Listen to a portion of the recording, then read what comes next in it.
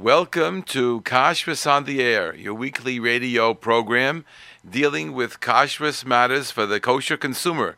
And I'm your host, Rabbi Yosef Wikler, editor of Kashrus magazine. And today we're going to take up a number of different topics. First, we're starting with something from last week. Are we up or we're not up? No, Nimsa? Okay. Oh, fine. Okay.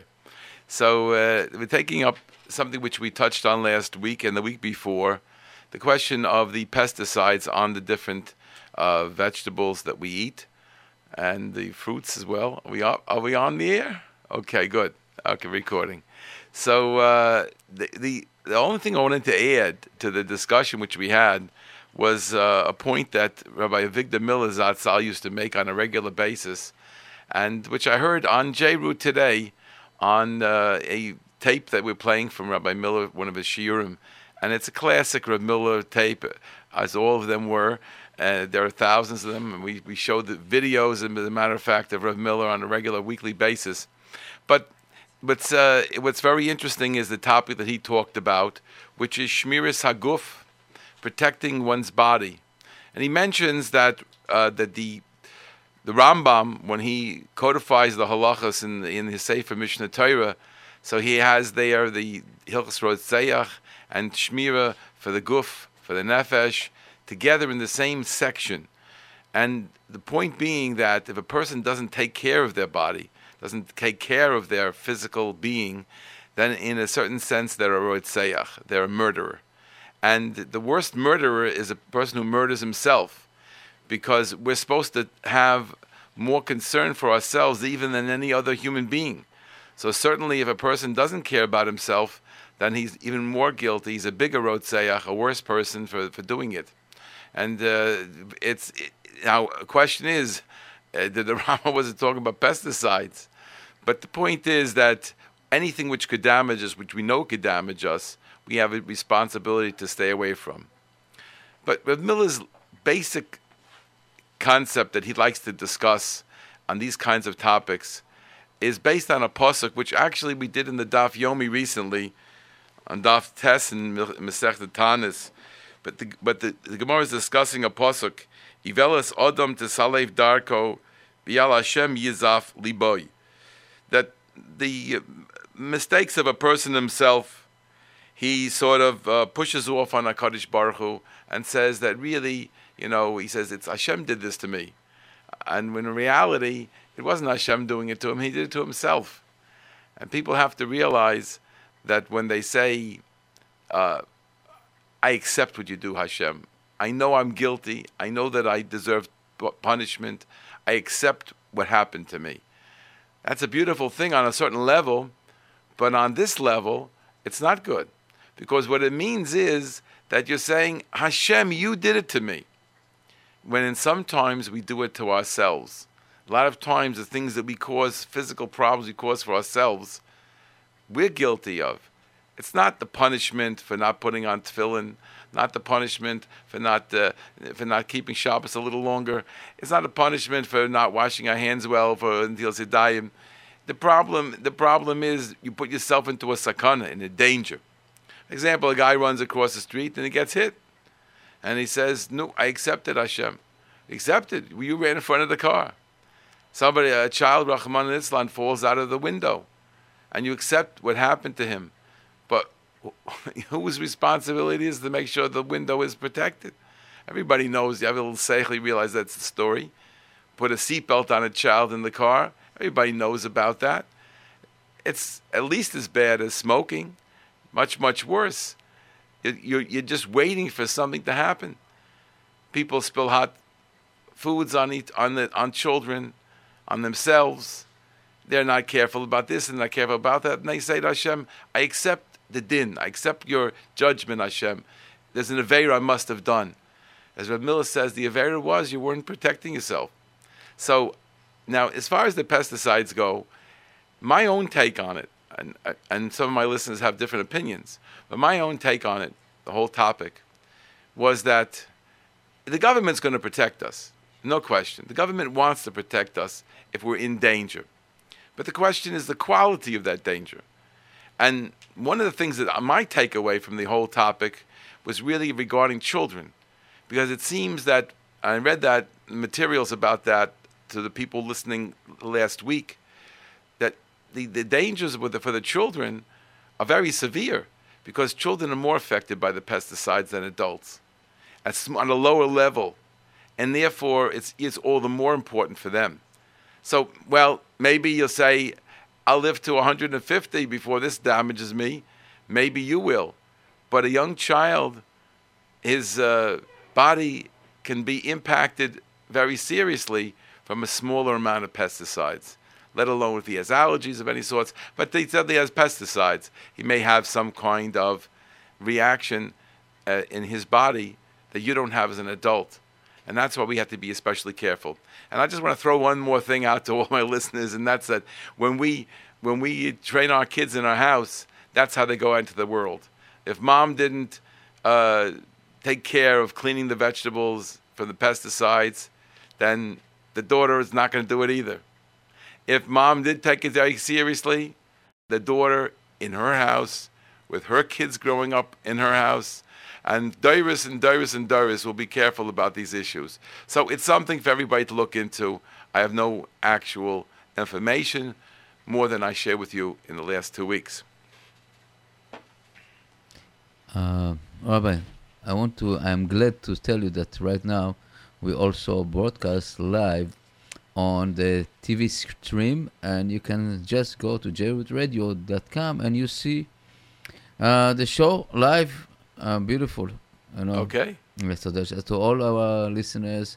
If you want to see Rabbi Wikler and the Kashrut program, you can see it on the internet, jrootradio.com, and you see the show right now. Okay, thank you for that news. But I want to let all my listeners know that they're safe. They don't see through the telephone here. And even if you call up with your questions, you will not be seen on the screen. So don't worry about that. I want to share with you. This doesn't affect me personally, and maybe many of my listeners. It doesn't affect you either. But it's a serious thing that happened, and I wanted to share it with you. And that is that the OK announced that the Philadelphia the Kraft Foods company is going to start producing Philadelphia bacon cream cheese spread. They're going to make now cream cheese with bacon in it. For all these years, I mean, it must be 20 to 30 or more years, Philadelphia brand cream cheese was always kosher. It wasn't Chalav Yisrael, but it was kosher with the OK Labs. I remember their advertisements over 20 or more years ago in all the publications. They took pride in the fact that they were a kosher company working very closely with the OK Laboratories. And now they're announcing that they're going into bacon. So, first of all, that's something that's interesting to me, because I just read a story in our latest magazine, the one with the Kosher Travel Guide, which is out now in the stores. I wrote an article called Bacon, Fakin, Schmakin, because actually there are 3 products. One's called bacon, but with 3 A's. And that's what they call it, Bakken. And the other one is Fakin. Bakken is under the star K. Fakin is under a different hashkachas. I forgot which one, I think OU. And Shmakin is treif. And a lot of people would think the Shmakin and Fakin and the Bakken are all the same. And really, one is treif and the others are kosher. And even though they're called bacon or Fakin or whatever it is, they sound like that. That's the way the world is going today. There's a tremendous interest in the bacon flavor. So much so that Philadelphia not only put in this, the main point is that all their cheeses that were always kosher are not going to be kosher anymore. So because it's in the same production lines. So what they're doing is they're going to continue some products that are going to be OK Lab certified. And they'll have an OK on the product. And the rest of the Philadelphia brand cream cheese spreads are all going to not be kosher now. They're going to, even if they don't say that they have the bacon flavor, they're made in the same equipment. So it's completely changed. And what we have to know is, even if we're a Chalav Yisrael and we don't eat this, of course, if you do eat that, then you should know for the future. But if you don't, you should realize that there's no such thing as a company is always kosher, or a company's always under a certain hashgacha. A lot of times, the things change. They change completely. Now, why is it that in this particular case, they're going to continue some of the products as kosher and the others are not going to be kosher? I can't tell you, but my guess is that the equipment that's going to handle the kosher runs has nothing to do and is no place near the ones that are going to handle the non-kosher runs. That's my guess. I don't know. I didn't check it out. Maybe I'll find out for you people. But it's interesting that sometimes there are different plants. One will be kosher and one won't be kosher. That's what happened recently with one of the companies that people are very familiar with that has a UMC. They like these little candies, the lemon heads, the this heads, that has all those the red, the cherry things, all those little candies that cost about 25 cents for a little box. So now they're being made some kosher and some not kosher. Different plants, absolutely different plants. And that's what it is. And sometimes you have, certain beverages that OK has such a beverage like that. Some people have with hashgacha and without hashgacha. It's the same product, but it's different plants. What we have to know is that every single package must be checked for the symbol. That's the beginnings of our responsibility as kosher consumers. I thought you'd be interested in that information. And now I'm moving along. I wanted to share with you today, before I get to my main topic, which is travel, and that we have interesting material on travel. But I'd like to discuss one more topic with you, something that came up in one of my shiurim this past week, and I think was very, very interesting. I found out a few things that we all really do need to know. And I'm sure by now most of my listeners know that there's a halacha called ben yomo and eino ben yomo, that if something has not been used for 24 hours, it's called eino ben yomo. And if it was used within 24 hours, then it's called ben yomo. But what makes something a ben yomo and a not ben yomo is a little more interesting than that. One aspect of it is, of course, it had to be actually used for that thing.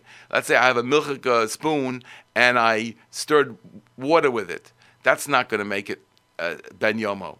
It becomes ben yomo if I stirred milchiks with it. And a fleishik spoon if I stirred fleishiks. And something that became treif if I stirred treif today. But that's the way it becomes treif, or that's the way it becomes milchik and fleishiks, by actually coming in contact with that food. And in a hot fashion, we call kli rishon, something that's on the fire or very hot. And it could be something, a davar charif, something that's very sharp. But those are the only ways that something could become fleishiks or milchiks or treif, if it's hot, or if it is very, very spicy and very sharp. So those are the two ways that something could become a ben yomo. So you might have a ben yomo milchiks, a ben yomo fleishiks, a ben yomo treif. Then what's the difference to us? Because in eino ben yomo, something was not used for 24 hours for milchiks or for fleishiks, could not make the other thing treif. If you stir a hot cholent with fleishiks in it, with a milchik spoon that wasn't used for 24 hours, the cholent is kosher. Simple. If you eino ben yomo, is not going to make the thing treif. So that's very, very important as to know whether this thing's ben yomo. And every Rav is going to ask the question, is that kli a ben yomo? Was it used within 24 hours for milchiks or for fleishiks?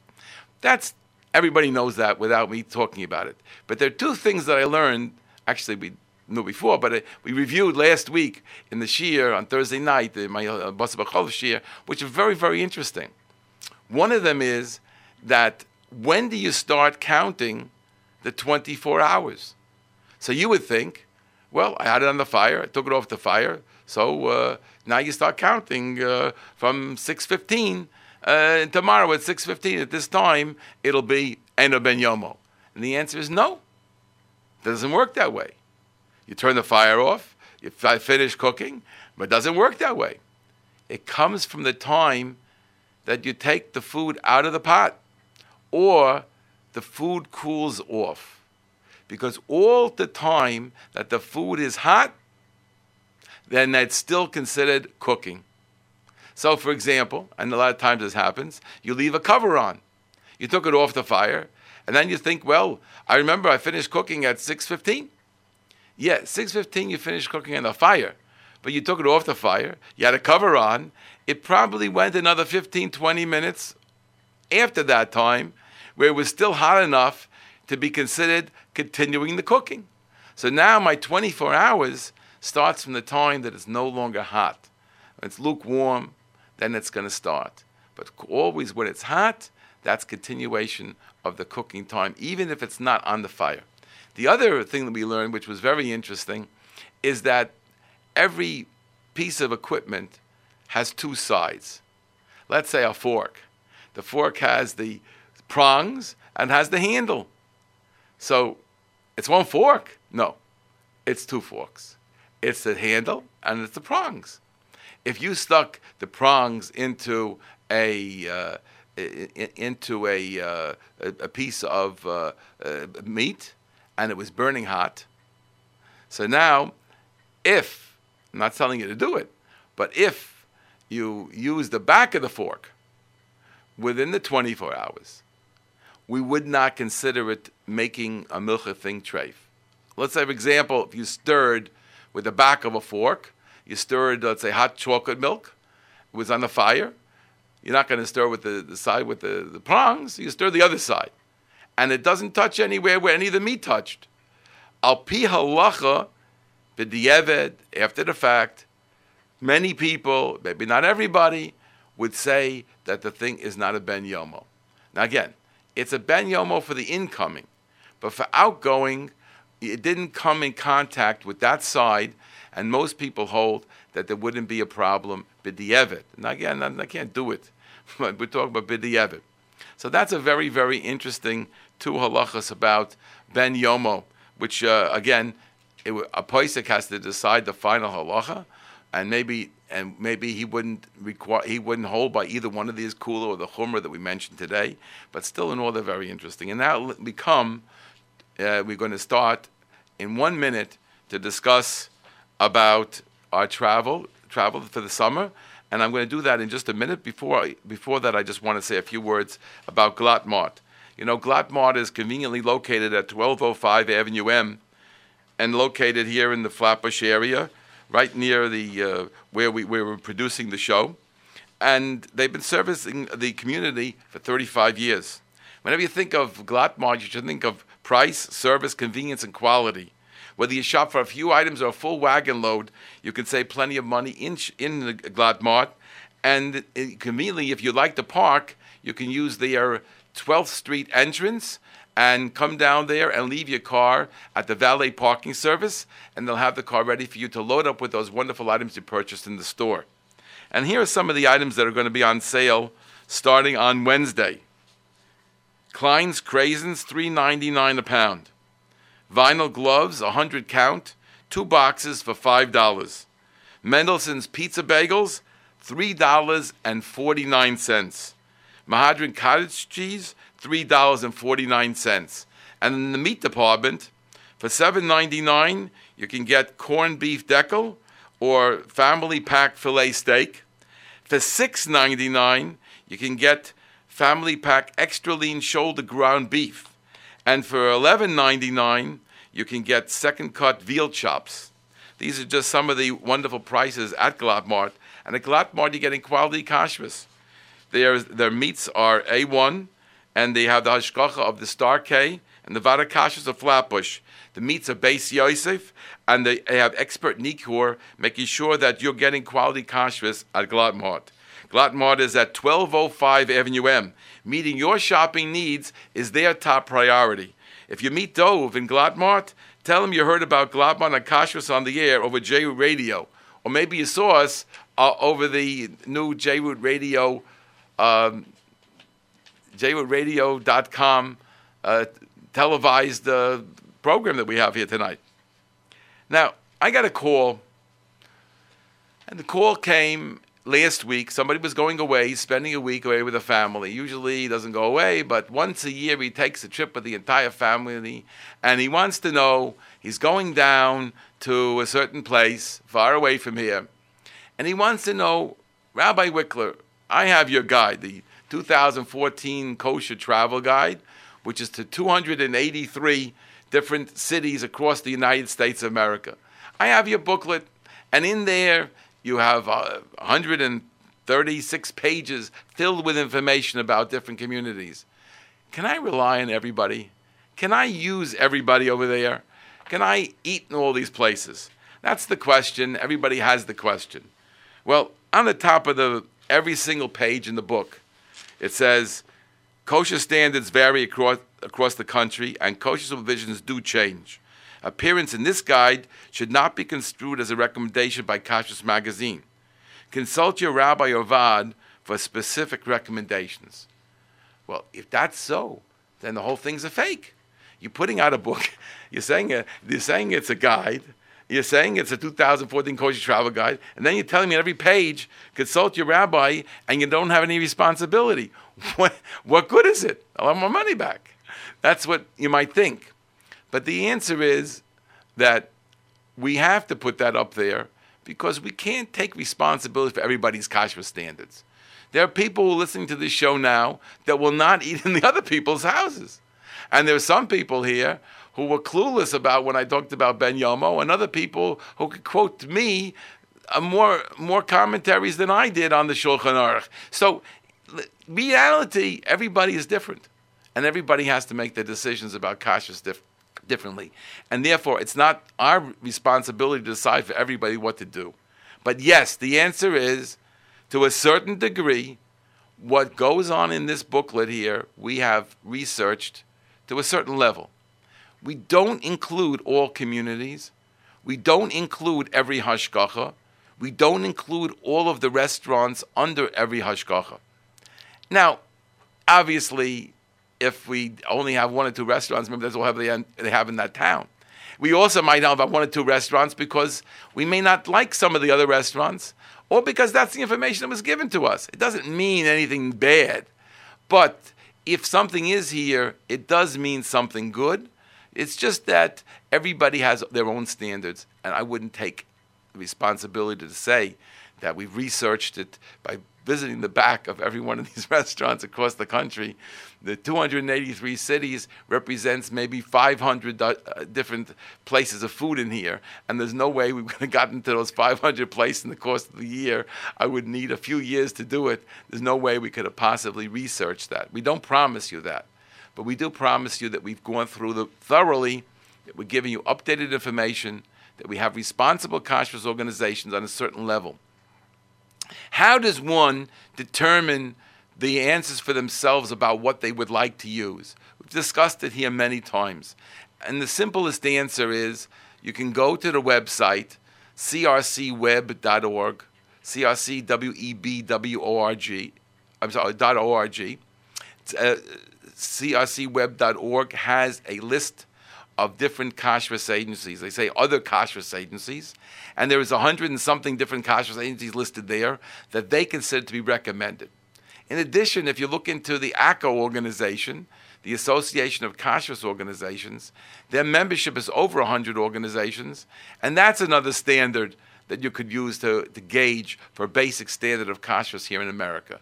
That they're more or less doing, we call the American standard of kashrus. What about beyond that? Well, we can't tell you. It's very hard. Your own Rav has to help you, or you have to investigate by asking questions. I got a call from one of my Talmidim who likes to make trips out of town. He's been in more places, not more than in the book, but he's been in many, many, many, many of the states in the United States of America. And he's visited a lot of interesting places. And there was a place that was right here, within driving distance, that had a restaurant that he was very desirous of visiting. So he called me up, Rabbi Wikler, what do you say about this? I said, listen, I can't tell you. You have your own responsibility, your own decision. And you have your own standards. It's not fair for me to put it on you. But I'll tell you a few questions to ask. And we went through a few questions. And he made the call. And here's what he heard. There's no mashgiach there. The restaurant, no mashgiach. It's not fleischiks. It's not even, it's dairy. And then, okay, it's dairy. The rabbi's in the town. He says he comes by a lot. Okay, fine, wonderful. It's owned by non-Jews. Okay. It's open on Shabbos. Okay. And in addition to that, they make their own cheese. The non-Jews make their own cheese, which they have in this particular restaurant, which is in this town with this rabbi who lives there giving the hashgacha. It's not a standard. It's not a standard. It's not an orthodox standard. That relying on gvinas aku, it's not an orthodox standard. This is not acceptable. And yet, this is what the rabbi does. Is he in our book? You can be sure he is not in our book. We did not put him into this book. We do not have his name in the book. We do not have his synagogue.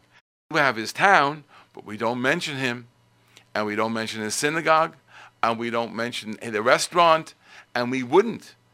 Even if we didn't know, we have an understanding of where he's holding. Now, does that prove anything? No. It means everybody really has their own responsibilities. We have a community here. It's out of town, and they have a place where you can buy bagels. The only place in town to buy bagels is a trefa store. The bagels are made kosher. The rabbi watches it. It's done properly. But the store sells non-kosher. And if you want to, they'll take your bagel, cut it with a knife, and put ham or something else, or ham and cheese, and make a sandwich for you. They'll do it for you. And yet the rabbi gives hashgacha. And we mention in here that in that store, the bagels are kosher, but the store is not. You may not want to go in there. I can understand that.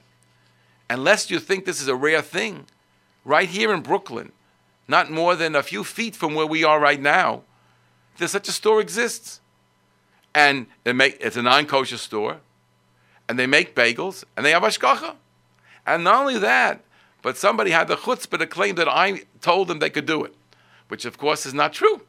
But I just want you to understand, you do have to do something, no matter what you do. Even I can't help you to that extent. Yes, we research what goes in here. Yes, we take a certain level of responsibility to say that these hashgachas are trying to do the American standard of kashrus. Are they equal to the OU? No, they can't be equal to the OU. The OU will not take a restaurant, a bakery, a dairy restaurant, a fleischiger restaurant without a mashgiach tamidi. And many rabbanim, many hashgachas have no mashgiach in a milchika place. They want to have a shomer Shabbos on the premises. He may be upstairs working on the books. And I know that for a fact that sometimes the accountant is the shomer Shabbos on the premises. Very rarely does he step downstairs where the food is being cooked. A lot of times we have that situation. So there are different standards, and everybody does have to take their own responsibility in determining what to use. In the future weeks, we're going to have some visitors. We're going to have some guests, maybe some in person, but some on the phone, which are going to be discussing their communities, people who are in this book, and maybe some that are not, for your traveling suggestions for the summer. I have one set up right now, but I don't want to mention it because it's 2 weeks away. But let us, if you'd like to call in now to ask your questions, you can reach us at 718-683-5858. That's 718-683-5858 if you'd like to discuss your questions. I would prefer talking about travel and the standards of outside New York City. That's what I prefer talking about. But if you have a question or a comment on any topic on kashrus, you can call us now at the studio, 718-683-5858. And if you'd like to text us, you can do that by texting us at 347-927-8398. 347-927-8398. Or call us at 718-683-5858. And until we get some callers, I see that's starting to call in, I just want to mention okay, we got a call already? Okay, we'll take the call. Okay, you're on Kashrus on the air. Hello? They're there? Okay, I think we're going in the wrong direction. You have the person there or not? Okay, you're on Kashrus on the air. Can you hear me? Absolutely. I have a question. I have some family in England. So in England, even the very Haredi people use what they have called a list, where they have a list of the products that the products themselves do not have a hefsher on them, but the Yiddish community has a list that they use in determining, which is good, which is not good. And I was a little bit surprised because even sort of the products that you would expect that they would have a hashkacha, such and such. So what is your question? What's your point? My question is, when I go to England, can I rely on these lists? Okay, you shouldn't. Unless you have from a very Haredi group. I'm going to explain to you why. Now, you're not going to believe what I'm telling you, but I'm telling it to you. The head of the London Jewish, I'm sorry, not London Jewish, I'm confusing the London Beth Din, Rabbi Conway, who gives hashgacha for all of London and the under the hashgacha of the KLBD, one of the most well-known in the world, one of the top hashgachas in the world, one of the best known. There are other groups in England that are very, very, very responsible and very strict, even stricter than the London Beth Din. But this is a very well-known hashgacha, and they put out a booklet every year called the Really Kosher Guide. The Really Kosher Food Guide, something like that. And it's a little booklet with all the different foods that you could eat, and they even have a special one for the children for the candies and the nash. And what Rabbi Conway told me is, please try to convince the people not to rely on these booklets. These booklets are set up, they told me, for the people who are in the outlying communities who cannot get certified kosher food. But those people who can get kosher certified food should get it and not rely on these lists. And if you have, even though the frum people eat, I'm going to answer you because there's more information I'm trying to give you in a minute. Right. Now, the lists that they have are constantly changing. One week it could change, and then 1 week to the next. They're constantly changing, and they're sending out blurbs and putting up signs and ads in the paper and changing. That what says in there is no longer recommended. This became milk. I'm just going to read to you now, because you mentioned it. I'm going to read to you now from my upcoming Kashrus Monthly for the month of June, which is going to go out this week. A little late, okay? So I'm reading to you now from something that they wrote. Ricola herb, cough, and throat drops. Now, that's something that everybody in America asks me about, the Ricola drops, right? Those herbal things. Mm-hmm. They make dairy products in addition to the parva ones. And I got a call. How come doesn't say parva on my thing? The answer is it's probably dairy equipment, because they do make dairy. And the dairy products, the ones that are actually dairy, are listed. They're found on page 46 in the Really Jewish Food Guide, 2014, from the London Beth Din. And what do they say? All the dairy, Ricola herb, cough, and throat drops are not recommended. They just changed from being recommended to being not recommended. So I don't know if it affects the equipment that the other things are being made on. I don't know. But they say the dairy ones should not be used. So you see even that the ones that have a sticker, some of them have. I didn't say. I'm not. Now, everything. That part I cannot answer, because without speaking to the rabbi who does the hashgacha, I wouldn't be able to tell you if he certifies the dairy ones. It's possible he certifies them. It's possible he doesn't. I don't know right now. But I'm just telling you a fact that they just made that announcement. So you can't live that way. Things are constantly changing. That's number one. Number two, and I told you, no, actually, number one was that they told us not to rely on the list. They're made for outlying people. They hope that the kids won't rely on it. They asked me specifically to tell people not to rely on it. And the third thing, or the fourth thing, or whatever we're up to now, is the fact that there are different lists. If you get the list from Manchester Basin, they also have a list, but it's a different list. And from Gateshead, it's a different list. Is there any list that you would specifically recommend or endorse? I can't endorse anything, but if you want to get the most Haredi approach, you'll go either to the Manchester Basin or to the Gateshead Basin. They're listed in my book with all the kosher symbols. And Kedasi also is another choice. But I would say if you want the frumest, you're going to take either Manchester or Gateshead, and you're going to have a very nice, reliable list that the Hamisher people are using over there. But other than that, I wouldn't suggest these lists at all. They're put up as a way of helping the people in outlying areas where they can't easily get kosher certified products. Thank you very much for the call. Thank you very much. Okay, we have another caller. Go ahead. You're on Kashrus on the air. Can I help you? Yes, hi, Rabbi. Great show. Thank you very much. Quick question. When I travel to China and I eat strictly a vegan raw diet, now I know a lot of halacha regarding fruits and vegetables. You know, everything's got to be washed, check for bugs, everything. But let's say about herbs. I can't talk about other countries. I would just tell you that you should be getting Rabbi Vaya's book. We sell that, but you can buy it in the bookstore also. Rabbi Vaya's book tells you what's going on in the whole world. He discusses Europe, he discusses Israel, he discusses America.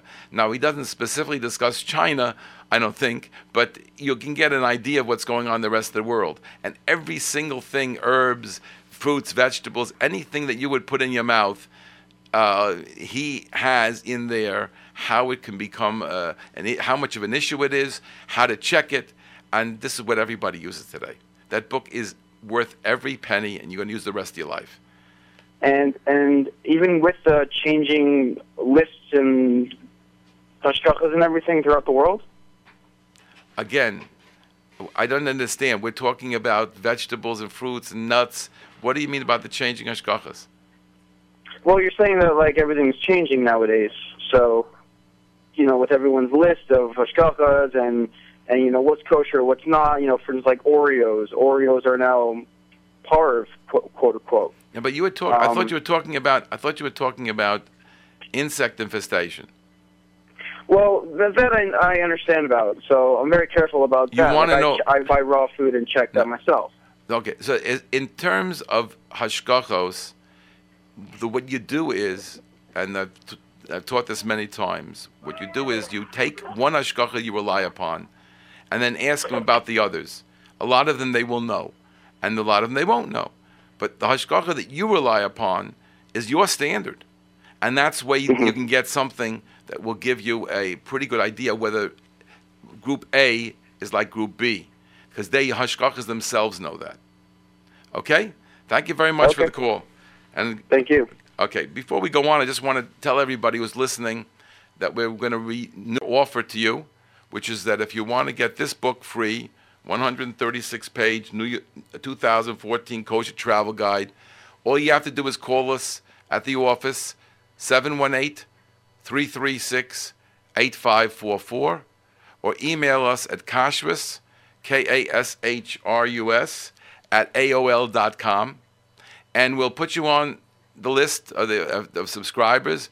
We'll send you this book, and if you pay for the subscription for a year, and if you decide you don't want it to continue it, anytime up until the week before September, when we mail the next issue, you can cancel your subscription and keep this book absolutely free. So it is a free gift, and it's an add-on to the subscription, so it's actually an $8.95 gift from us to you. So if you're interested, 718-336-8544, and Kashrus, Kashrus, at AOL.com. We have more callers. We'll take the next caller. Go ahead. You're on Kashrus on the air. Can I help you? I think we lost him. Is he there? She there? Here? Hello? No. Okay. Another caller. You're on Kashrus on the air. Can I help you? Yeah, if you're traveling and you need to stop off by this rest stop, and if you buy a soda and it doesn't have Aksher on it, but usually the sodas are kosher, are you allowed to drink it? Oh, we get asked that question all the time. And yeah, he hung up too. I feel sorry. Okay, the answer to that question is a little bit a little bit more involved. He asked a question about, I would assume, a soda fountain soda, one in the can, because if it doesn't have hashgacha on the can, then it's not on the hashgacha, except if it's like a Pepsi or a Coke, one of those brands that are made kosher all across the country, even without a certification on it. It's a little more complicated to explain. We've done that many times. If you have a question on it, you'll contact us.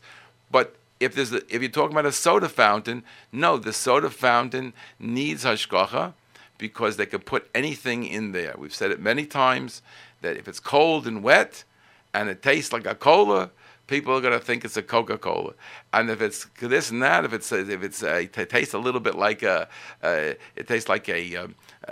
orange juice, and it's got an orange color, and it's cold and wet, you're going to think it's Sunkist, whatever it is, or some other popular brand. In reality, it may not be. To save money, they may put something else and substitute. How do we know? Because the people who sell these to the stores told us this, that they actually found out this is what people are doing. They're cheating. Now, how often do they cheat? I don't know. I didn't do a study.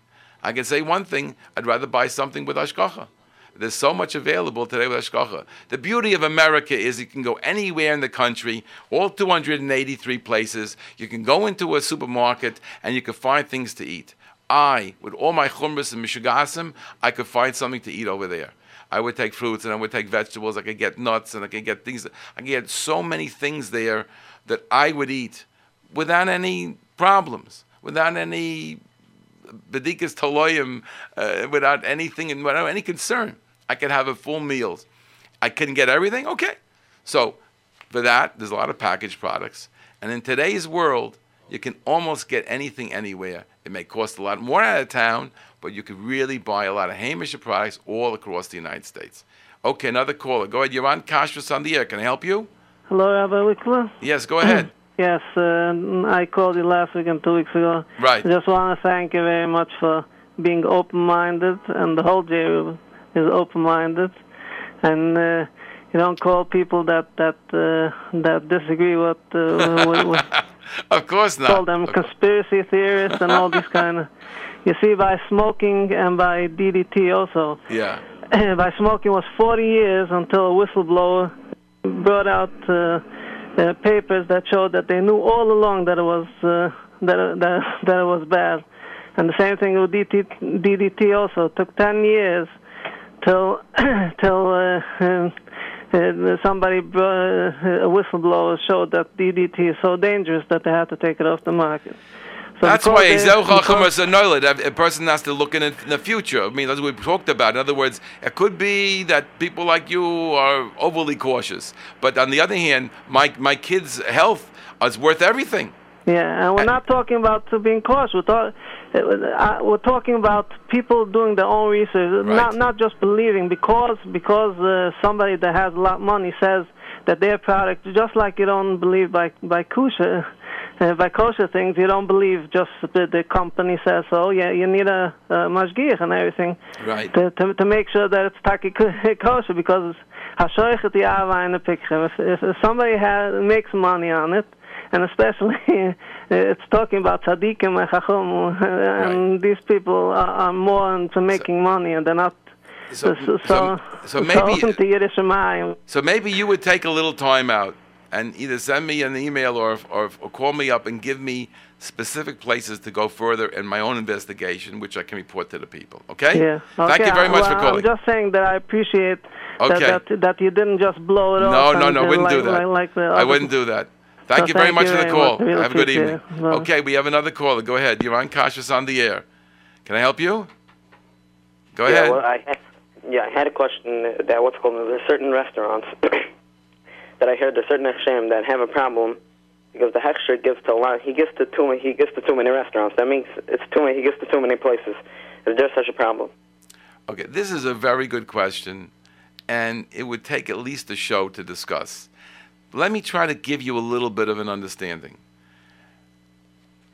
If the mashgiach, if the Rav HaMachshir has to visit every place every day, and he has to be the mashgiach too, it's impossible. So he has a mashgiach, right? Whether he has one store or 5 stores or 500 stores, he has a mashgiach. Now he sets up a system. If he has a lot of places, like the OU, for example, the OU has thousands and thousands of plants. They have thousands of mashgichim. They have hundreds of supervisory people. They have a staff in the office that is there's floors, different floors that of staff in Manhattan, running the kashrus in the country. They set it up in a certain tier system that the people who are the head of it, there may be one or two gentlemen over there, they're the top of the hashgacha. Then they have people who are beneath them, a few people who have seniored representatives. They were doing hashgacha for many years with them, and they have underneath them a multi-tier system. They have a system where they have individual rabbis in the office. They're working under them. So there's crew leaders. There are teams, and under them there may be 5 or 6 or 10 different rabbanim, and then under the rabbanim are the field representatives and mashgichim that report to the rabbanim. So it's a system. The head of the OU has probably not been in 5 plants in the last 10 years. He doesn't need to go. He has a system. It's not the number of hashgachas, it's the quality of the system. If the system is good, it's very good. Now I'll tell you what one Rav told me. He said, I tell the people who work with me, it's your Gehenna. You're responsible. You have to report back to me. You have to visit, you have to go, you have to give your reports in. And if anything is wrong, you're going to burn. That's how he talks to them, and it gives them a feeling and empowers them. They're independent in a certain sense. On the other hand, they know that they can't just blame him anymore, that they have to take responsibility. And that these are people that he has respect for years of working with them. He can rely on them. What else is the system? There isn't anybody except if you have one store. Now, there's a couple of people who visit their stores every day, but they still have mashgichim there. There's no such thing as not having a mashgiach. So everybody has a system. The question is whether the system works. It's not the number of hashgachas, it's the quality of the system by which you're running it. Okay? Thank you very much for the call. We have any other calls? No. Okay. We have some texting in here. Anybody would like to call us? It's 718-683-5858. You can get on right now. There's nobody on the line right now. And if you want to text us, it's 347-927-8398. We'll take this one here. Is it allowed to buy unflavored coffee without a hechsher from Starbucks? So the point is like this. When you say a coffee, Starbucks is complicated. There's a lot of things going on in Starbucks, and there's no such thing as a coffee. That's you can find in a restaurant, in a stop on the highway, you can find a coffee. But in Starbucks, you already have a presentation. You have a barrister. You have a person standing there making your kind of coffee, and everyone is different. The best thing I can recommend to you is go to one of the websites, either stark.org or crcweb.org, and both of those have very clear instructions of what to do when you're going to Starbucks, what you could eat, what you could drink, and what you couldn't drink. And they clearly describe it. I recommend either one of those is going to be fine. I like the CRC one, but you can go to the Star K one. Either one is fine. Yes, go ahead. Another caller. Okay. You're on Kashrus on the air. Can I help you? Yes, I have a question about kashrus regarding a lot of these convenience stores. They sell these packaged cookies, usually about 3 in a pack. Okay. I think the manufacturer is Linden. Who?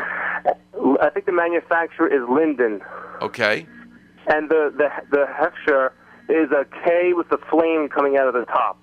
So what should I do? Put the fire out? You want me to put the fire out?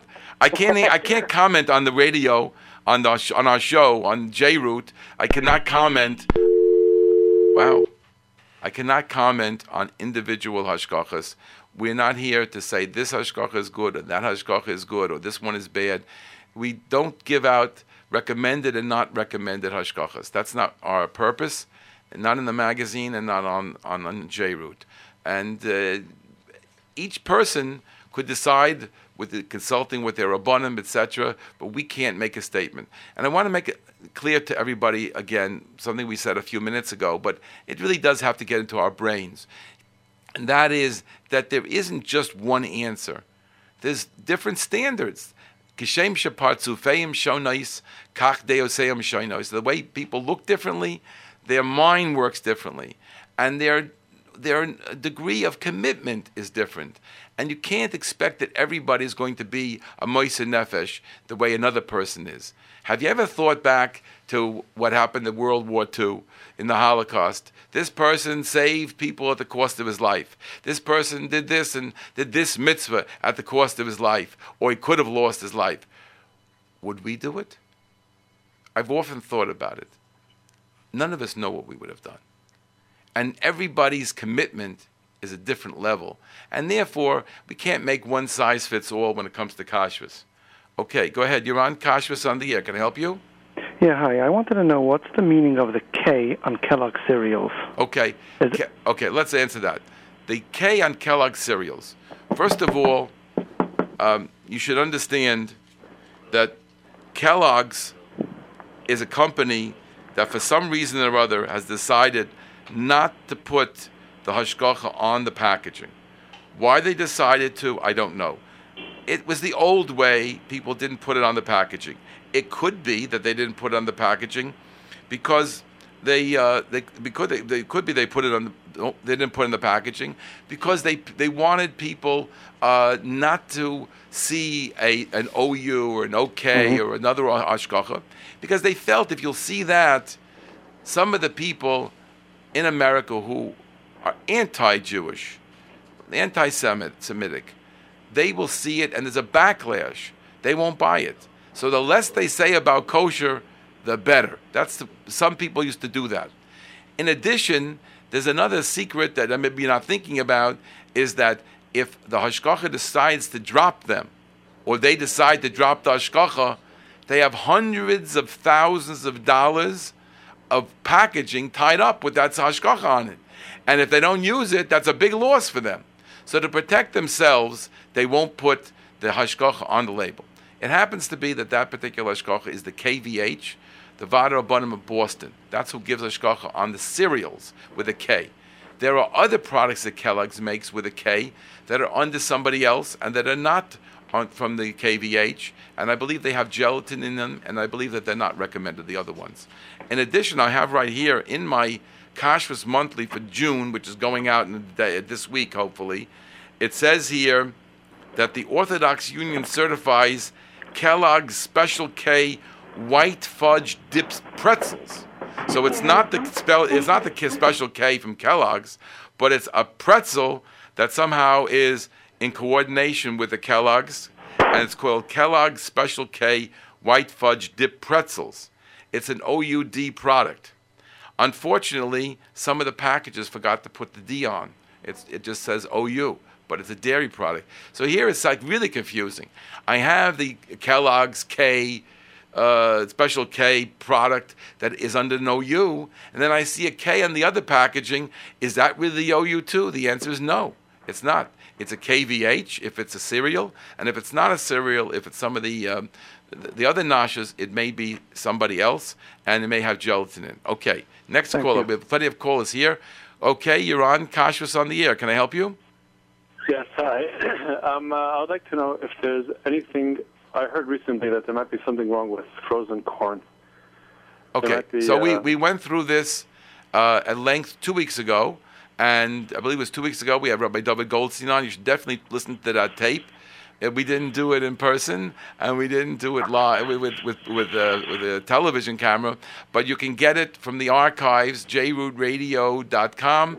You can go into the archives for Kashrus magazine, Kashrus on the Air, and look 2 weeks ago, whatever that date was, and it should be that show from Rabbi David Goldstein, goes through the whole topic, everything about vegetables and fruits, what you have to check and not. The answer is, Kellogg, the corn on the cob, except for the baby corn we use, corn on the cob, whether frozen or fresh, we don't use, but we don't recommend. Okay? Thank you very much. Okay. Another Thank you. caller, go ahead. You're on Kash on the air. Go ahead, please.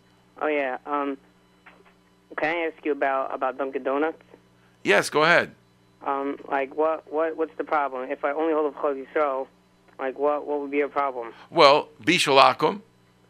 And my position is that the donuts are called cooked because they're fried. So I consider bishul akum. And the other concern is that there's no mashgiach, and they only come in once every couple of weeks. And they have been found many times using non-kosher products in their ovens. How about the coffee? That's something else. I wouldn't have any problem drinking the coffee there. Like the milk. The ones that have hashgacha, the stores that have hashgacha, the stores that don't have hashgacha, I would tell you that you have to know whether they're producing if there's no non-kosher products in the store that are in a regular non-kosher products, then maybe it's not a problem if they're washing it with that. You have to know how much. You have to know whether that's considered to be like a big restaurant or a small restaurant. I can't go into the topic now. We've done it before. If you want, you can call me at 336-8544. We can discuss it further. 718-336-8544. I do have to end the show shortly, so I'm sorry I can't discuss it longer. Okay, Thank you for the call. I just want to end off by offering again. We have another caller? Okay, we'll take it. You got how many minutes I got? Okay, give me time. Go ahead. No, okay, one more caller. Go ahead, Nisa. Hello. Oh yeah, you're on the air. Go ahead. Yes, hi, Rabbi. I just wanted to know, regarding Bishul Akum, I know this. I'm sure the Rabbi also notices a lot of the products that we have in the market. They write on it Bishul Israel, but it's as the Rabbi knows, it's misleading. Because according to Sfardim, it doesn't satisfy the... Well, that's not called misleading. I mean, that's the old question. You know, how are we going to set up kashrut? We're going to set up kashrut for the Sfardim or for the Ashkenazim. These are Ashkenaz organizations, and they can call it Bishul Yisrael. If it's a Sephardic organization, they have, like you said, there's some Sephardic organizations. They have to make Bishul Yisrael for Sephardim. You're right, but you can't expect the Ashkenazim to incorporate the Sephardim in the Hashgacha. It's still the Sephardim a minority in America regarding the Ashkenazim. In Israel, it's a different story, and in many ways they try to address the Sephardim over there. Thank you very much for the call. We're going to... No, Rabbi, I'm sorry, just 1 second. No, what I'm trying to say is very simple. They should just write Bishul Israel according to the Ramah. So this way the Sephardim won't be misled, because a lot of them, they think when it says Bishul Israel, they think it's also for the Sephardim. I want to ask you something. You're going to have to have the Sephardim also do that, because I mentioned on this show, and you should know it, that the hashgachas here in Brooklyn, that are the Sephardic hashgachas, do not do Bishul Yisrael for the products that are produced in the store. What comes in a package, they use even if it's not Bishul Yisrael for Sephardim. They claim Bishul Yisrael for Sephardim to you because they do it on the fresh stuff in the store and in the restaurant or at the catering. But the stuff that comes in packages, they use the regular thing with the Ramah, even though they claim to you it is Bishul Yisrael for Sephardim. So that's a topic we have to discuss another time. Thank you very much. We have to go now. We have another minute. Just want to remind everybody, if they'd like to get free a 2014 Kosher Travel Guide, 136 pages, call us at 718-336-8544 or email us at kashrus, KASHRUS, at AOL.com. We'll put you in for a 1-year subscription. If you decide you don't want to continue the subscription, you get your full money back anytime between now and the end of the summer. So call us 718-336-8544 and have a wonderful week. We'll speak next week.